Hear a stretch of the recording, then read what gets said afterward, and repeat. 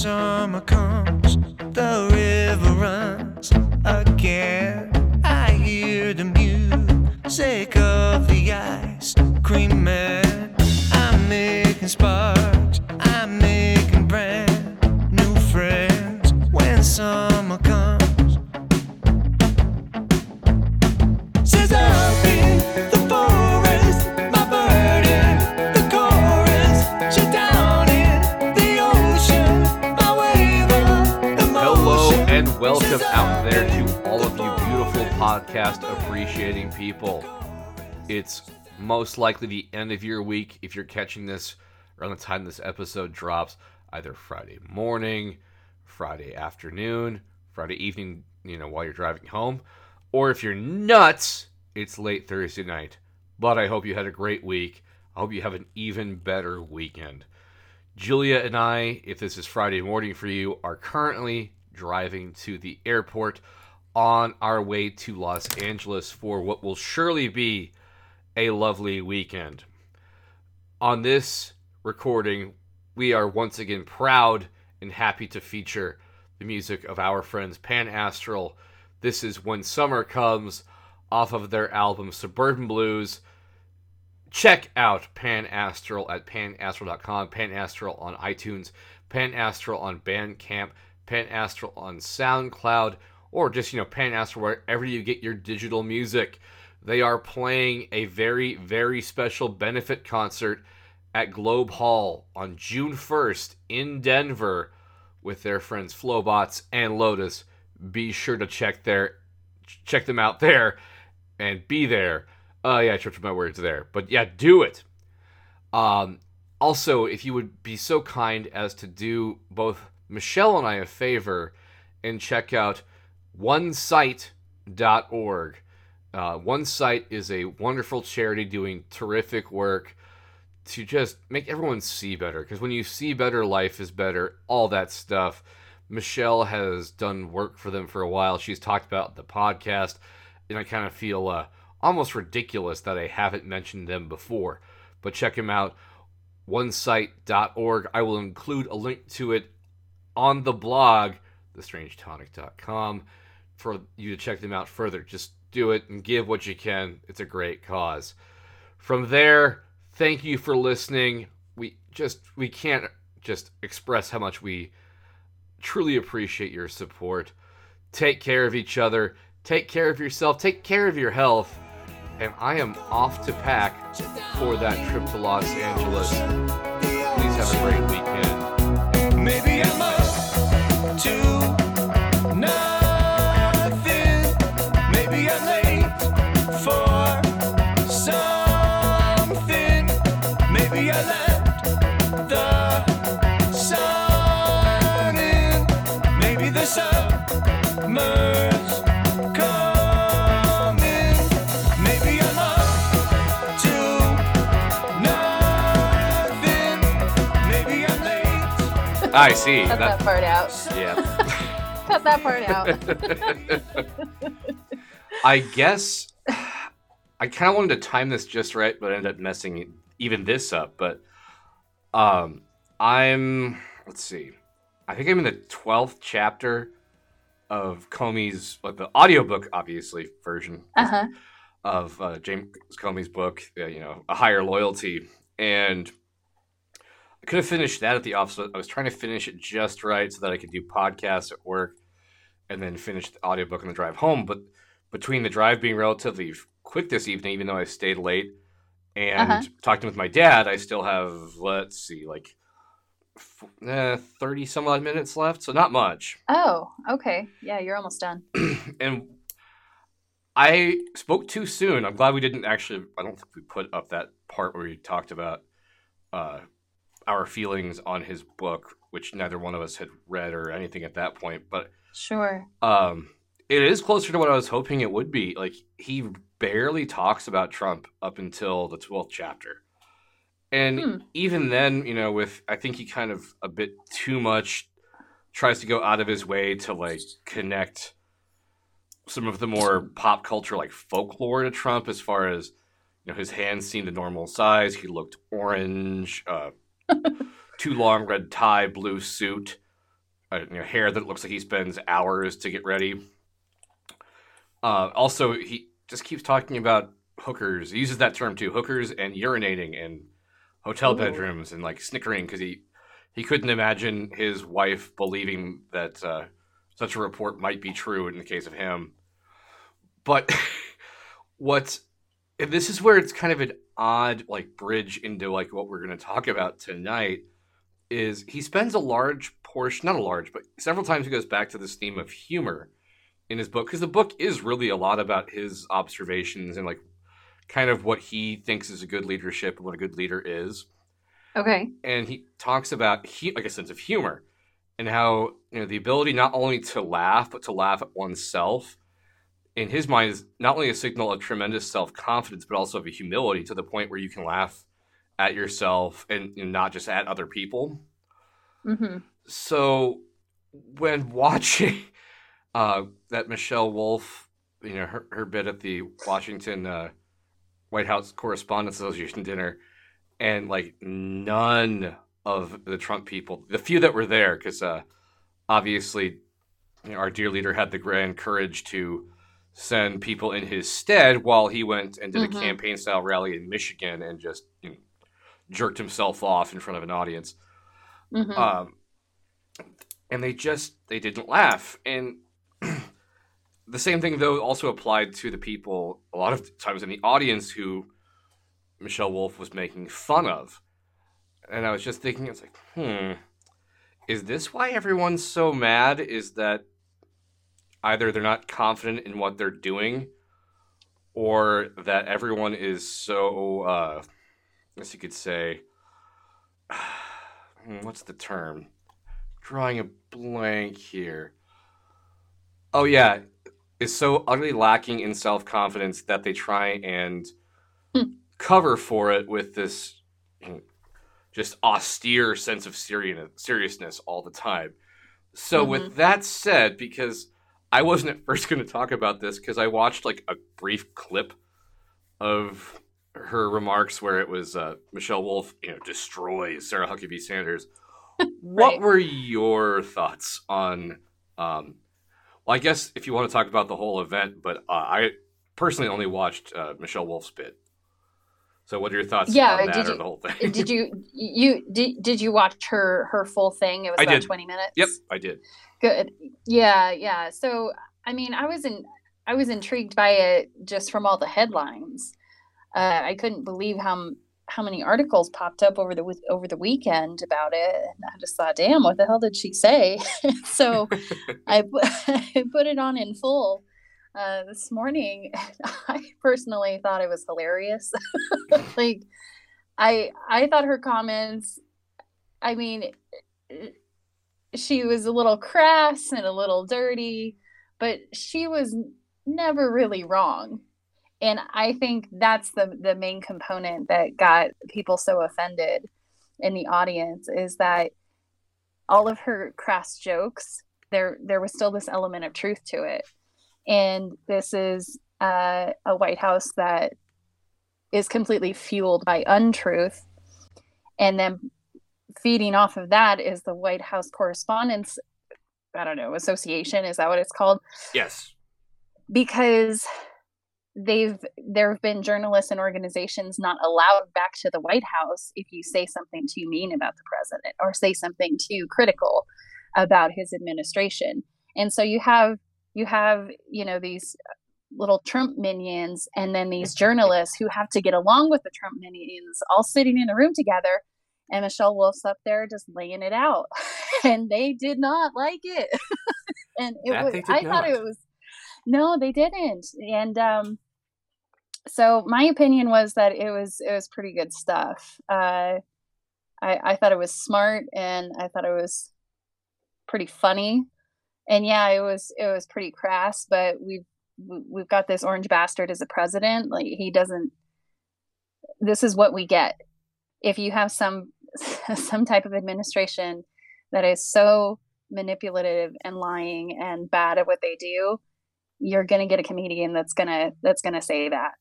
So I thought it made perfect sense, everything that she said and did. I agree. And when I first just went off of the destroys Sarah Huckabee Sanders part. Mm-hmm. I, in my own ignorance, because it was only the line where she talks about Huckabee Sanders burning facts and how she burns them so much that she uses the ashes to make a smoky eye. Mm-hmm. And again, my own ignorance, I did not know that was a term for makeup or is it how it's applied.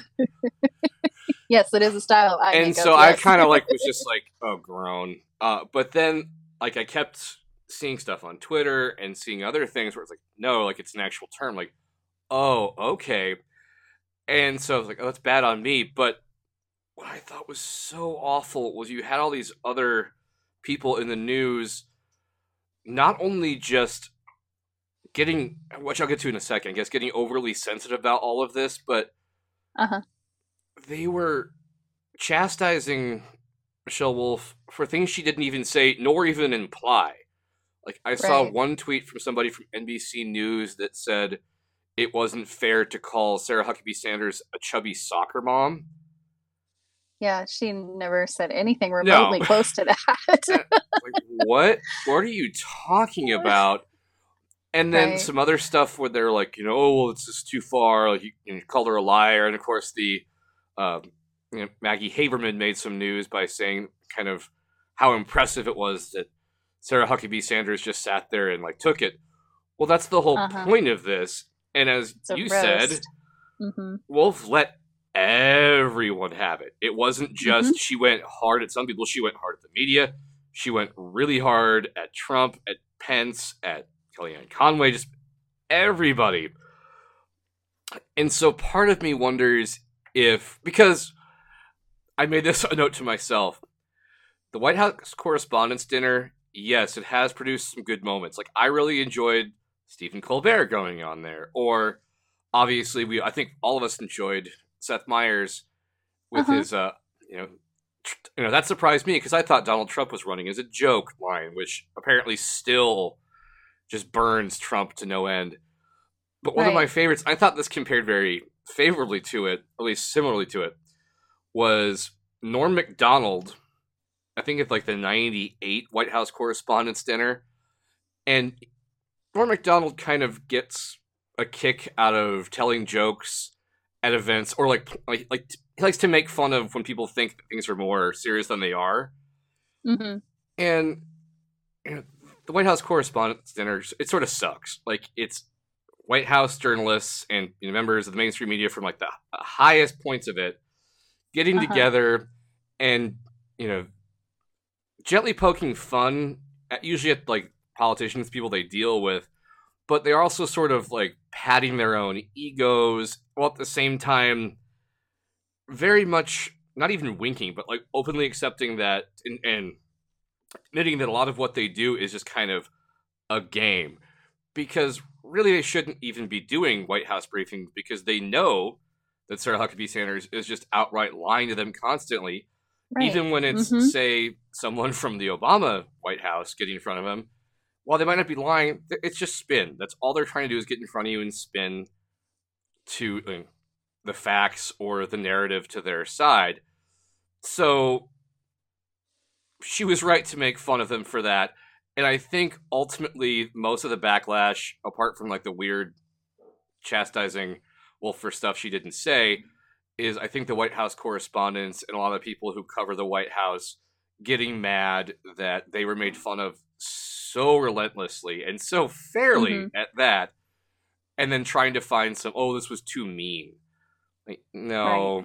And then, of course, the sad part that now Michelle Wolf is being pegged by both sides as, she's our partisan. No, she's our partisan. Or no, she's everything that's wrong with the left. Okay. Yeah, it's trying to use her to play a different type of game. It was objectively funny. If it wasn't your cup of tea, just admit that. But yeah, she's a comedian. She is, and I mean, she's been around for a few years. She's on the Daily Show and Seth Meyers' late night show, and if they wanted to know what types of jokes that she told, it's out there. She even said that in her speech. should have done more research before you hired me if you weren't going to be comfortable with my jokes. She said something like that. And the other thing that I noticed reading through a lot of the criticisms was the critiques focused on jokes or jibes that she did that I thought were not nearly as offensive or rude as other jokes that she had made. Like, for example, everybody freaking out about the Sarah Huckabee Sanders comment, and she did not directly make fun of this woman's looks, but she did make fun of Mitch McConnell's looks. She said that he couldn't be here tonight because he was getting his neck circumcised, which is so gross, but still so correct in a lot of ways. You know what I mean? Like, it's not wrong, but that's a pretty mean joke. But nobody talked about that in the criticisms. And the two lines that got brought up the most were how Ivanka Trump is as useful as an empty box of tampons, and how Sarah Huckabee Sanders uses burnt facts to make eye makeup. And I was like, what's with all this? Like, they're like female attacks.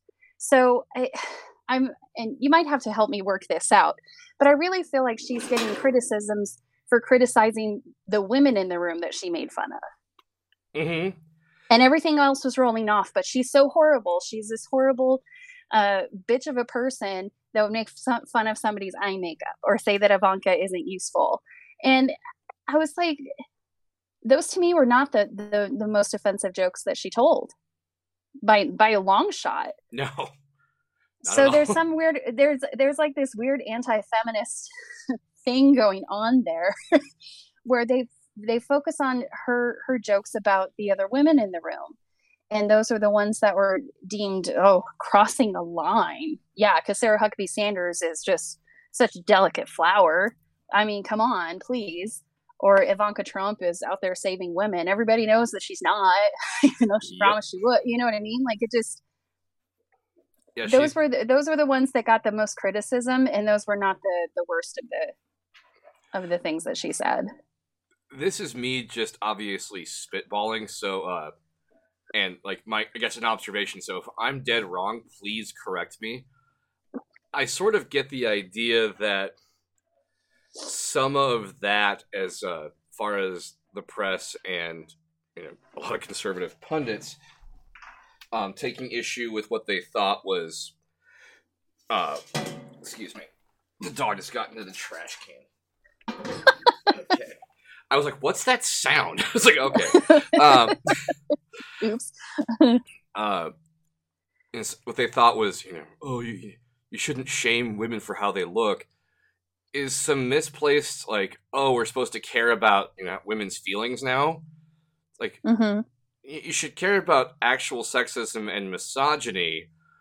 And for which these women in the White House are helping Trump do. Yes. Is be misogynistic, ironically, Which is what I was going to say when you were talking about Ivanka. It's, she's enabling all of this. So, and then, of course, it made me think to last year when none of the Trump people showed up and Hassan Minhaj got in front and quite literally called Steve Bannon a Nazi. Mm-hmm. That's horrible. And I don't know if that means that, I'm not saying he's too far off, but that's a pretty powerful, horrible thing to call someone. Mm-hmm. And the fact that they didn't seem to care too much, but as I said, I think some of this is misplaced, I guess, what would you even call it? Like social awareness or social values. And then, I still think a lot of this, they just got mad because she was very mean to them, but, pointed out that, for as much as they seem to dislike him, they can't stop talking about him or, asking him, or asking Sarah Huckabee Sanders, for that matter, to repeat these lies. Like, they know what she's going to say. Mm-hmm. Stay out of the trash can. And I'm holding him right now. He's just like trying to push the lid off. Are you really? Yeah, I think that might be a good way to say it. It's just like misplace something. But yeah, but I wonder, like, if it was a man that had told those jokes, would they still be talking about the same jokes? That's a good question. That's that's probably like too big of a question, and hypotheticals are always difficult to really play with, but if it was a man that presented everything that she did last night with those exact words, those exact jokes, I mean, wouldn't we be talking about something else? I feel like we would be, I but I think might be so. wrong. I don't know. No, I've kind of noticed that. I mean, even now, there's, well, I guess with everything, but especially in stand-up comedy, there's more men than there are women, and it seems like oftentimes when women kind of do the same thing, it's like, oh, that's gross, or like, you're not supposed to talk like that. As Right. where like men getting on stage and being ridiculous and gross and all that stuff, it's like, it's funny because that's just how men are. Right. What? Like, Yeah. do you not get that that's not something that's you should be saying because it's incorrect? But okay, Mm-hmm. it's like that's just Yeah. how comedy is, so therefore Yeah, that's how everything is. No. I think my favorite part was that she ended her speech by saying, like, okay, well, like a kid who was brought here by their parents, nothing wrong. I got to get the fuck out of here. Also, Flint still doesn't have clean water. Yes. Those were her last two statements. It's like, whether you like what she had to say or not, she is pretty in touch with the reality of daily life, and the people in that room clearly are not, and they're there to self-congratulate on the on their such good work of protecting the First Amendment, and then getting all bitchy about a comedian pointing out their hypocrisies. Yes, they're there. I think it would be too generous to say that they're there to congratulate themselves on their achievements. They're there to reaffirm and congratulate themselves on their position and their status. It has little to do with what they're talking about. Oh, like, we raise money for scholarships for journalism. Like, if you're watching this thing and you're getting inspired to become a journalist, the few journalists I've talked to, and also like from reading stuff, like, it doesn't really seem like that's what they're all about. Yeah. One of the articles I read too, and it was from the Times, they kind of made that point really driven home, that it is more about the status. They referred to it as like a Great Gatsby party. And they also, in parentheses, stated, quote, "The Times has not attended in a decade." So, good. Yeah, if you watch that with the inspiration to become a journalist, it's probably to become a different type of journalist than the White House correspondents and the type of bullshit that they buy into and feed into. I enjoyed, I think it was last year, when Carl Bernstein and Bob Woodward got up and spoke. Okay. Because it can come across, I guess, as somewhat like self-congratulatory, but they're just discussing the virtues of journalism. But there was none like the people in this room. It was kind of like, we've learned this over decades, that the importance of cultivating sources and asking questions and trying to find the truth, serves a societal purpose. So I guess it was somewhat self-congratulatory, but yeah, as we've both said, if you're watching that and that's your inspiration for journalism versus, say, reading All the President's Men or any of the books that came out during that time by Carl or by Woodward and Bernstein or whatever, I don't. It seems to me you're probably more interested in being some sort of like celebrity type journalist, if you will. No, but I totally agree with you. Those last two lines are great, and not to belabor this too much, but again, I didn't see much mentioning of that by either well-known media types on Twitter or like the kind of the larger media sites.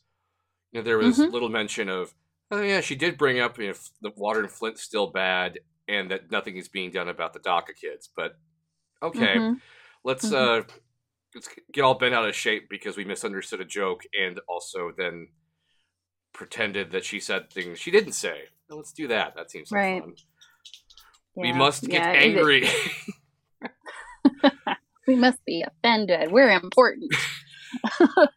I suppose she kind of filled the news cycle for what Kanye West was doing last week, which I don't care about. Which is also kind of, I mean, hilarious in a lot of ways, but yeah. I follow he's a conservative, but he fancies himself a like centrist conservative blogger on Twitter, and he and I were direct messaging, saying, so is it bad that when it comes to Kanye West and his tweets regarding supporting Trump, that I don't really care, because in my mind, he's always been an extremely talented artist who's kind of nuts. And this just sort of plays into that, and I don't really care. He's like, well, that sounds about right. It's like, okay. Yeah. Yeah. Exactly. I mean, that I definitely took it just like more entertainment from him. I mean, he can do or say whatever he wants, but I don't think it really changes anything. No. It just gives us more funny phrases and memes to laugh at. So. And more not like, I don't enjoy this, but more, to fill the news cycle, which is already too full as it is. Right, but it's to like, I think you're totally right there. Like, it fills a news cycle that is too full, and so it's replacing stuff that's more important or more relevant, and yeah, it's just just another distraction. Which, one of the big stories that you added to the agenda, which I didn't have much chance to follow last week. In fact, I didn't even have a chance to see his speech, which I heard was quite good. Macron, what? I can't pronounce. I'm being stupid tonight. Let's roll with Macron. Macron. Yeah. Macron. Macro in. His visit to Washington, and both trying to be Trump's friend while trying to tell him that he's going down the wrong path. And then I still have no idea what the story is with that tree. So, Michelle, will you please fill me in on what exactly happened last week with that, and how to pronounce his name correctly, obviously? I will do my best. So, French President Emmanuel Macron. But I'm just going to say Macron because I'm not really good with French, but it's supposed to be said something like that.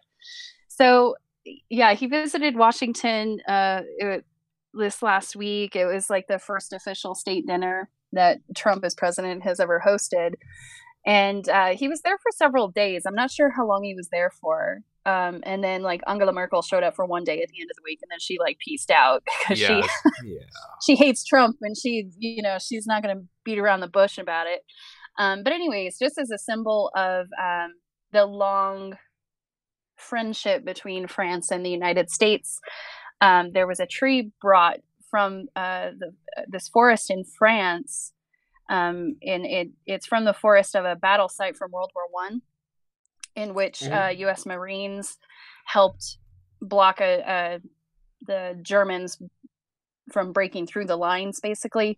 And if it wasn't for the U.S. Marines' sacrifice there, the Germans very well could have taken Paris, or at least that's the alternative history if the Marines hadn't been there.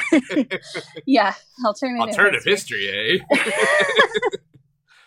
Yeah, it's a thing. And so this young oak tree is from that forest. It's let's see, it's called Below Wood, something like that. But anyways, so that tree was brought as a symbol of friendship to be planted on the White House grounds. And it got a little bit of extra story because they had all this pomp and circumstance of Trump and Macron out there with shovels, like actually planting this tree together. And then like in the quiet of the night, the tree disappeared, and people were like, "What the fuck? Where'd the tree go?" And there's just this like empty patch of ground where the tree was.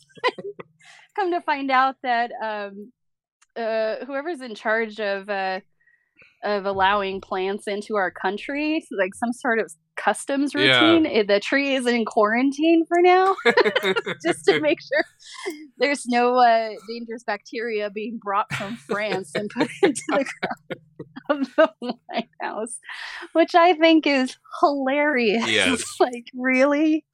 You can't let anything go? Just let the tree. It's fine, guys.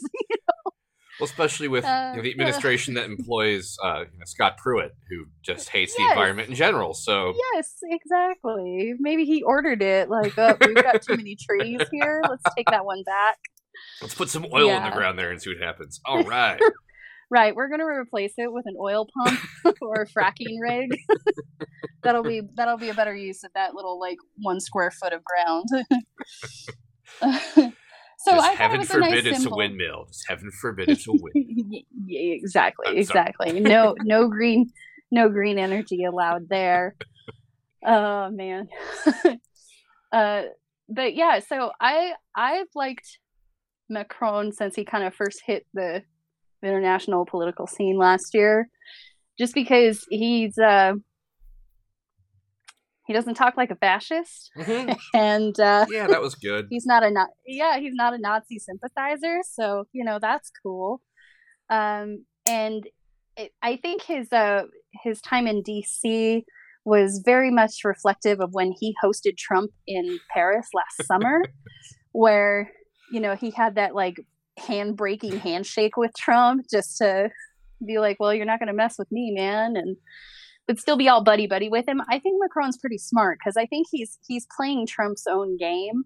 So he can befriend him and flatter him and go through all the smiles and, the kisses on the cheek and all the pomp and circumstances and stuff. Hand-holding. And then he goes and hand-holding, literally hand-holding.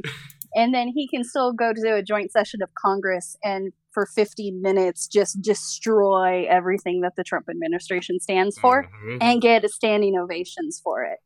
So I did not watch his speech in entirety just because it was an hour and I didn't carve out the time to watch the full thing. But he does basically talk about how since World War II there's been a world order that was helped created by the West that created a lot of peace in the West, just forcing longtime enemies to economically and socially work together, and that to push away internationalism and reject climate change and all of the challenges that our world is facing now, he said would be a monstrous mistake. And that's basically what his whole visit was being buddy with Trump and still telling him that he's a fucking idiot and he's gonna destroy the planet. Yeah, and that's I don't know if anyone has ever told Trump this directly, but as you and I have discussed, what may have been at one time viewed as Bannonism is Trumpism, and Trumpism is now Republicanism. It's all this stuff, and unless he kind of rejects that stuff, which another thing that I liked about Macron was I think a lot of us were worried because I don't know about you, I was surprised but not super surprised when the UK voted, well, except for Scotland, to leave the EU. So it was like, oh gosh, all the stuff that we thought would never happen, such as Trump being elected president, happened. And what's her face? Who is the gal that was running the nationalism? Marine Le Pen. Yes, Marine Le Pen. Yeah. Yep. I was like, oh, she's gonna win, and it's gonna suck, and then Merkel's gonna go down to some other nationalist. We've already seen that happening in Eastern European places like Hungary, where it's like, oh crap, this just keeps happening. And now Italy is kind of on that path too. Yeah. Am I seeing this correctly? Where a former leader who kind of was not very good is now embracing nationalism and coming back? Yes, that is true. Ugh. I think I forget his name, but he was kind of ousted out of power originally for massive corruption. Wasn't he a billionaire? And now he's some kind of wealthy guy. I don't know. He just looks like a mobster to me. But yeah, he's a front runner again. It's like you guys voted him out of office because he was so horrible, and now you want to vote him back in? What are you doing? What's going on? I honestly don't understand the appeal of nationalism. Then again, I don't understand how, and this is a whole nother point, which I will not get into this, but I just don't understand. I don't want to call it conservatism, but let's call it the xenophobia of the right, or the narcissism of many conservatives. That this idea that if everyone just acted like me, we'd be fine. Or it's you're not better off if the person next to you is better off. Or if your neighbors are better off, you're better off. Like nah, they can fend for themselves. Or like I don't give a shit. Like they're all lazy assholes. What? Maybe you should have good relations with them. Fuck them. Yeah. But that like hyper individualism at the same time. Which is a discussion would go on forever. But yeah, I'm with you, and I will watch that speech because I heard it was very good, and the parts I did see, I was like, this is good. And one of the few speeches where I think both parties were giving him a standing ovation during different like applause lines, which we don't really see anymore. So if anything, that's sort of that's something to look forward to, and shows that, as you said, he seems like a good leader who understands that ethnocentrism and nationalism and stuff like that isn't good and doesn't lead to good things. I saw you posted this on Facebook, next thing other people have too, that a lot of people, in particular young people, don't really remember or aren't aware of the Holocaust. Right. Which makes me think that even less people are aware of the history of what led to the outbreak of World War One, which I remember from middle school history was a teacher saying that it was basically a powder keg of nationalism, alliances, and a bunch of other economic downturn that was lit with the spark that was the assassination of Franz Ferdinand. And I don't want to get into that too much because we've got another sort of history thing to get into here, and that there's yet another thing that's happening. More, I guess it's been happening, but now there's more news about it, where President Orange Man is talking about going to the demilitarized zone in between North and South Korea to engage in a peace summit with Kim Jong-un and leaders of the South Korean government. And I really enjoyed I enjoy most of his tweets. It's Tom Nichols, who is the author of the book that I reviewed for the blog a while back, The Death of Expertise. He's also a professor at the Naval War College in Rhode Island. And I'm going to give him a quick shout out here. If you are on Twitter, I'd suggest following him. He's at Radio Free Tom.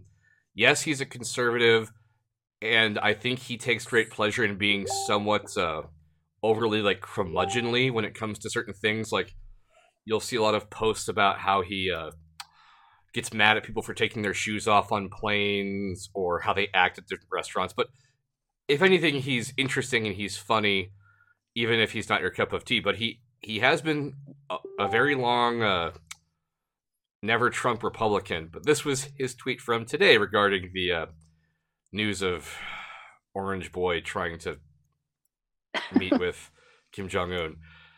The President of the United States is going to go to the DMZ to promise never to invade North Korea in return for pretty much nothing, but an assurance that one day North Korea might get rid of its nuclear weapons.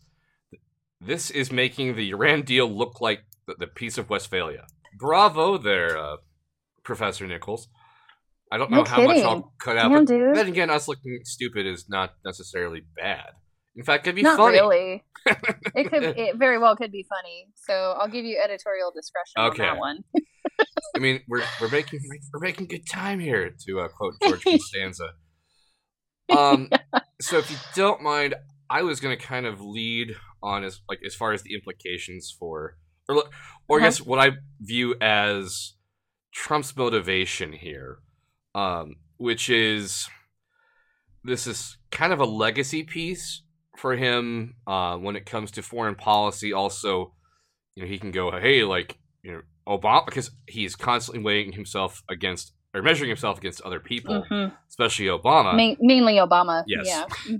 So he can both go, I deserve a Nobel Peace Prize even if I haven't done anything. I haven't done nothing. Yay, grammar. While also shitting on Obama at the same time by going, no, this Iran deal's crap, even though apart from people like John Bolton and the hysteria of Netanyahu, go Bibi. Yeah. Most observers are saying, and including the UN, are going, no, the Iranians are living up to their end of the bargain on this deal. So he can justify his way out of that because he can say, no, this was shit because Obama, he was behind it and he negotiated, as where me and my genius of business, which he obviously is, negotiated this everlasting peace, which should give him a Nobel Peace Prize with North Korea. And because he's Trump, I think there's little more to it than that. Does that sound like I might be onto something, or is that too simplistic? No, I think that's correct because he is a very simple-minded person. And, the idea of him possibly attaining a Nobel Peace Prize for accidentally creating peace talks between North and South Korea after threatening them with war. That's a little horseshit. And I think, because it was the new president of South Korea, I forget his name.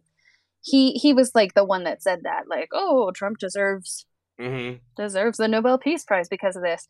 I think that's him just playing politics. Like, just to make sure that the U.S. is involved to help legitimize and stabilize any possible peace treaty between the North and the South and to formally end the Korean War. But yeah, so Trump he'll just take all the credit for it. He's not going to get the credit in the long run of history, but he's going to try to take it. Well, as you said with Macron, he's smart enough to know that the best way to get Trump to do something is to just flatter him into doing it. And the South Koreans have long since favored reunification. As you just said, like, this war has never actually ended. No. And I mean, unless you want to get into it, like, I realize that I've read maybe about half of David Halberstam's book, The Longest Winter, and read other stuff about the Korean War. Tried talking with my grandfather who served in the Korean War. He won't really talk about it. And hey, me too. My grandpa wouldn't talk about it either, so I don't know much about it.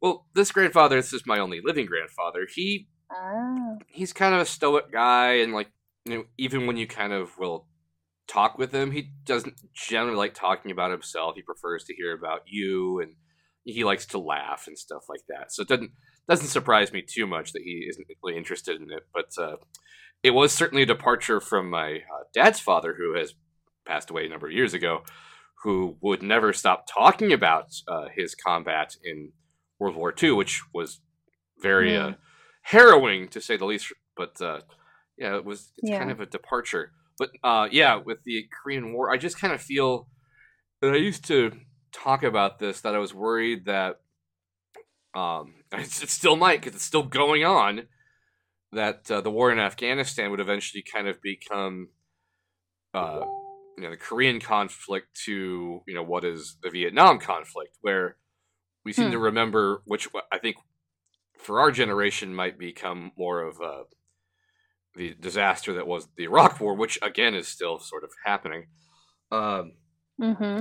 But even saying that, I know much more about what has happened in Afghanistan than I know about Korea, and that's multiple history classes and trying to learn. I don't know if I just can't remember, or just maybe I don't know if there's as much It feels like There's it's never not been as quite much as talk covered. about Yeah. it. No, definitely not. And especially because like the actual timeline of, I guess, like active combat for the Korean War was a relatively short period, and compared to the preceding war, World War II, and the following war, Vietnam, the casualties were much, much lower. And I think that's part of why it's not talked about too much, because it was the United States had this glorious victory, the only good war, World War II, Mm-hmm. and then Korea was a stalemate, and nobody liked to talk about that. And then the war after it, Vietnam, was not a stalemate; it was a failure. That was even worse. But the casualties were so high, it completely changed our social, cultural, and political landscape. So Korea is like this little not talked about moment betwixt the greater wars that envelop people's lives in a much larger way. And so it's just not talked about very much. Which is a shame because it was nothing isolated. I can't believe I just said betwixt. It's a good word. Dude, I just said betwixt. All right, well, thanks. I feel kind of dumb for saying it, but betwixt. I enjoy using whilst when I can. Whilst. Instead of while. I can't While. talk this evening for some reason. Which is, I couldn't talk today either. I was spelling out my email address via voicemail and messed up. I was like, well, cool. I didn't really feel like re-recording, so I just laughed, kept going, and then followed up with an email. But anyways, I think I was thinking about that. It'd be cool to do like kind of more history-focused podcast episodes, but while we are doing good on time, we are about almost 50 minutes. And I just, because I'm guessing you're going to stick to your commitment to only read female authors the rest of the year. You know, as far as like books, like not obviously like that's right. papers and stuff like that. Yeah, that's way too hard to sift out. But yeah, for at least for books, I'm still sticking to the female authorship.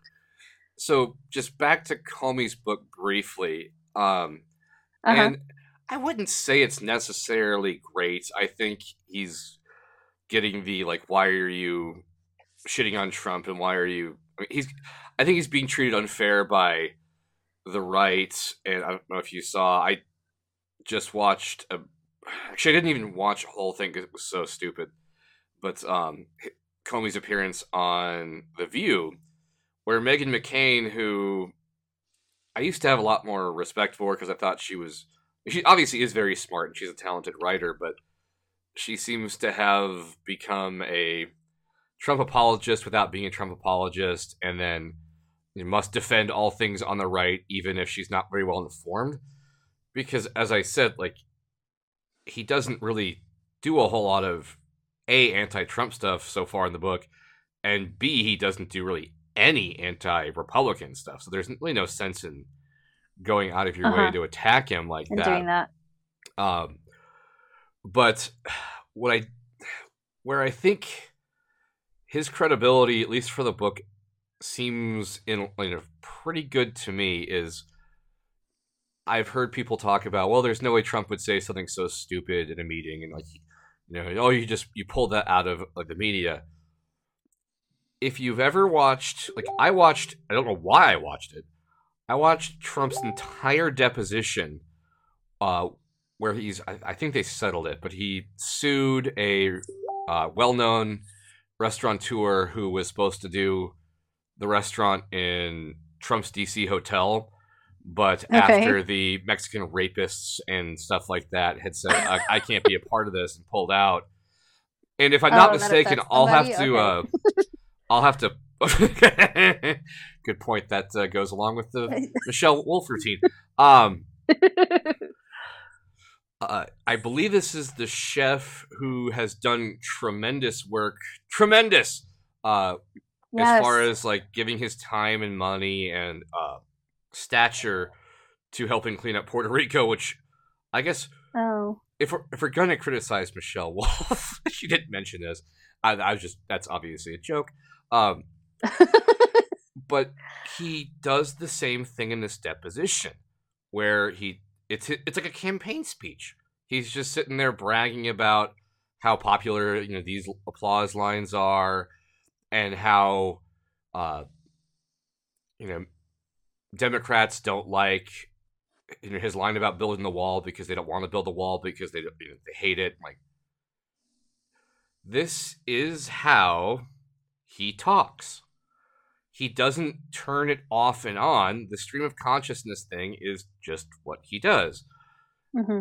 And for those of us who, I guess, are lucky enough to know people who are dreadfully insecure, and I know I've done this in the past too, where you'll just sit there and talk, and kind of like, hope the other person doesn't call you out in your bullshit. That's what Trump does. Like, I've had family members that do that. I know people right now who do that, and Comey discusses that, where one of the things he thinks pissed off Trump the most was Trump going off on some tangent. Oh, it was the Trump discussing with, I don't know why he was discussing this with Comey, but as I said, he can't stop. Talking about his wonderful, and the interview with Bill O'Reilly that everyone was talking about, where Trump said, are we not killers and stuff like that? And Comey took issue with that and called him out, and he said there was an obvious shift in the power dynamic at that. So, Yeah. While I won't necessarily recommend reading it, I think it's worth noting, if you're going to shit all over it, anybody, read it before you do, because it's not what Fox News is saying it is. It's not even, I think, what a lot of people like me were saying it was going to be. I was gonna say, yeah, what you told me about it tonight is like the opposite that I've heard about it from all outlets, not Fox. I don't look at Fox, but so even liberal outlets were giving it some pretty harsh criticism. So you've made it a little more intriguing. If you want, I do have a hard copy of it, and I can send it to you at some point. I guess at the end of the year. We're already to May. We're already to May. It's true. I know. How crazy is that? Anything else you would like to add on Trump, dreadful insecurity, lying, Puerto Rico, any of that stuff that I just blathered on about while talking about how Trump blathers on like a moron? No. No, you don't blather, no. Yeah, no, I guess the one other thing, if we could touch on it really quick, of course, is a little piece of news that I found right before we jumped on to record tonight was Benjamin Netanyahu's little presentation about Iran and the stolen documents from January. Oh, I didn't hear about this. Oh my god! Oh, you didn't? No, I just saw he had a PowerPoint presentation which said Iran lied. Yeah, exactly, and that was literally what the giant screen, like the 6-foot screen behind him said is Iran lied. Period. Because he was playing for an audience of one, and it was Trump. Yeah, so basically, Israel hates Iran. That's not a secret. Some good cause. With some good cause. Yeah. It's true. But it seems like Israel kind of hates everybody. And so some of their techniques and motives have become suspect in the last decade or so. But anyways, I guess after the Iran nuclear deal was signed, Israel has been kind of keeping an eye on Iran. And they found out that some documents about their nuclear program, which was supposed to be just for energy, not for weapons, were being stored in some random warehouse in Tehran. And the Israeli government broke into that warehouse one night and took all this paperwork and took all these documents back to Israel with them. And lo and behold, they have Bibi, Benjamin Netanyahu. I love his nickname, Bibi. It is a good nickname. It is a good nickname. Put together this little PowerPoint just within 2 weeks of Trump having a deadline whether he's going to pull out of the Iran deal or not. talking about how, Iran did have a weapons nuclear program from all these years ago and blah, blah, blah. Like there's all these documents to prove that. And it just the timing of it is really quite suspect. The way the information was gathered and then processed and then presented is all very suspect. And I think this choice of the Iran deal coming up within a couple of weeks, right when the Korea peace talks are about to happen too, is just like, what a fucking hypocritical shitstorm. Indeed. And now Bolton being, and Pompeo just got, what is Pompeo? He's now the Secretary of State. State, that's the one. I can't keep track of all these losers. Well, he was the CIA director before, and he shouldn't have been that either. So, Yeah. And like the way that things in the past, like Libya was handled, and the fall of Muammar Gaddafi and his nuclear weapons, like just all of these different things happening all at once. I feel very overwhelmed by it. And I want to know what your thoughts are on all of these things that seem so far apart, but they're really all connected. It's true. We certainly live in a very small world, especially when I wanted to mention that Trump is the manifestation of this many times over, of a rich white man failing upward continuously to the point where he's the most powerful person in the world, and that somehow what's his name? Crap. The former Secretary of State, I can picture him right, Rex Tillerson, who was a bad Secretary of State and drove out dozens upon dozens of career diplomats because he was so awful, is preferable to Mike Pompeo, and will likely be preferable. In fact, Pompeo will likely be preferable to whoever it is that takes over for him after he does whatever horrible shit that he will certainly do. But yeah, apart from it just seems like more and more of the same horrible shit keeps happening. We kind of talked about it earlier with the resurgence of a terrible Italian politician, where we're seeing this now with, he's not in a position of power, but resurgent Newt Gingrich. In a sense, resurgent Donald Trump took office. Resurgent all these people, including John Bolton, who was at one point told by Republicans when they were trying to confirm him for UN secretary that he was a horrible choice. And while he did not get confirmed, he was made a, what do they call it? Is it a pocket veto? Not a pocket veto. It's where, I'll have to put this up because I can't remember from my constitutional law class, but basically he still got put in, but it didn't have to be confirmed by Congress. A recess appointment, that's what it is. There we go. Yeah. And they just keep coming back, and I don't know why. Like, these people should have been gone a long time ago. Yeah. And you and I have joked about this, but apparently 30 Rock was not joking with the committee to re-invade Vietnam. Yes, so true. This is exactly what it feels away. like, man. No, God, it's like Jack Donaghy is in government again or something. But that was supposed to be satire, which we've also talked about. That satire is dead, and they've killed it. It's true. Satire is dead. It's all too real. It's all too real. As we said in the recording I posted last week, or when I questioned whether or not Sean Hannity was really named as Michael Cohen's secret client. Like, what? That had to be fake, right? Fake. Shit. No, man. This is real. Which, let's try and change the mood here with the good thing of the week. Do you have anything you'd like to mention first, or do you want to, like what I've done in the past, like, you go first so I can think of something?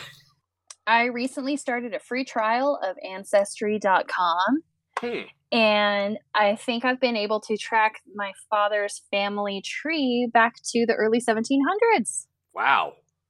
Which is super cool. It is. So that's my good thing of the week. Like just a few hours of mooching off of other people's really, really long hours of hard work, sifting through census records and marriage licenses and stuff. I think I may have found where my family was in the early 1700s, which was like in Virginia. Oh, So wow. I still haven't found the origin point. But that's kind of cool because like my mom's side of the family, I had some great aunts back in the 70s do what would be, I guess, essentially my maternal kind of branch of the family tree, which also goes back to the 1700s, actually into the 1600s. And then, but my father's side, it kind of hits a wall, like in East Texas in the 1850s. But I think I may have broken through that wall and gotten a century back. That's really cool. So it is really cool. And so, I mean, just for me, it's a confirmation of a joke that I tell most people because I have red hair and they're like, oh, are you Irish or Scottish? And I say, well, my family's been in this country so long, I'm just hillbilly. So it's just a confirmation that I'm just all hillbilly at this point. But anyways, it's kind of fun. And Ancestry.com, it's kind of a cool website just because it seems like it's a lot more research based as opposed to like social networking based. Yeah. And I've heard good things about their little DNA kit, which is a lot more specific than like 23andMe and stuff. So I don't know. It's a personal good thing of the week, but I thought that was pretty cool. Which it should be noted that apparently 23andMe you should not use if you're a serial killer. So be careful of that. Oh yeah, because you might get caught. Yeah. Which I guess they're not really supposed to be doing, but even after Patton Oswalt's late wife did all this like killer research and like did some great stuff. Her book came out this week, didn't it? It's been out. Well, I know the audiobook's been out for a few weeks because Julia finished it a while back. Not a while back, like as far as like a month ago. It's been out. But still, it's like recently, what a cool. Recent. Yeah, it is pretty recent. So, her untimely passing. And I don't know, just the amount of work and the stories that I've heard about her and her work over the years. It's just, I don't know, what a cool thing to have happen after her work gets published and this, this serial killer gets caught. It's, I don't know, what a time to be alive, Noel. Definitely. Which apparently we're all about the Michelles this evening because Patton Oswalt's late wife was Michelle McNamara. Michelle. Yeah, and I forgot. I have her book here on my bookshelves. I'm just waiting to finish the last like 30 minutes of Comey's book here, which is I'll Be Gone in the Dark, and I'll post a link to that. I might not post a link to Comey's book just because I don't know. I'm guessing McNamara's book is going to be more interesting, but actually, I'm pretty much sure it's going to be more interesting. 100% confident it's going to be more interesting than Comey's book.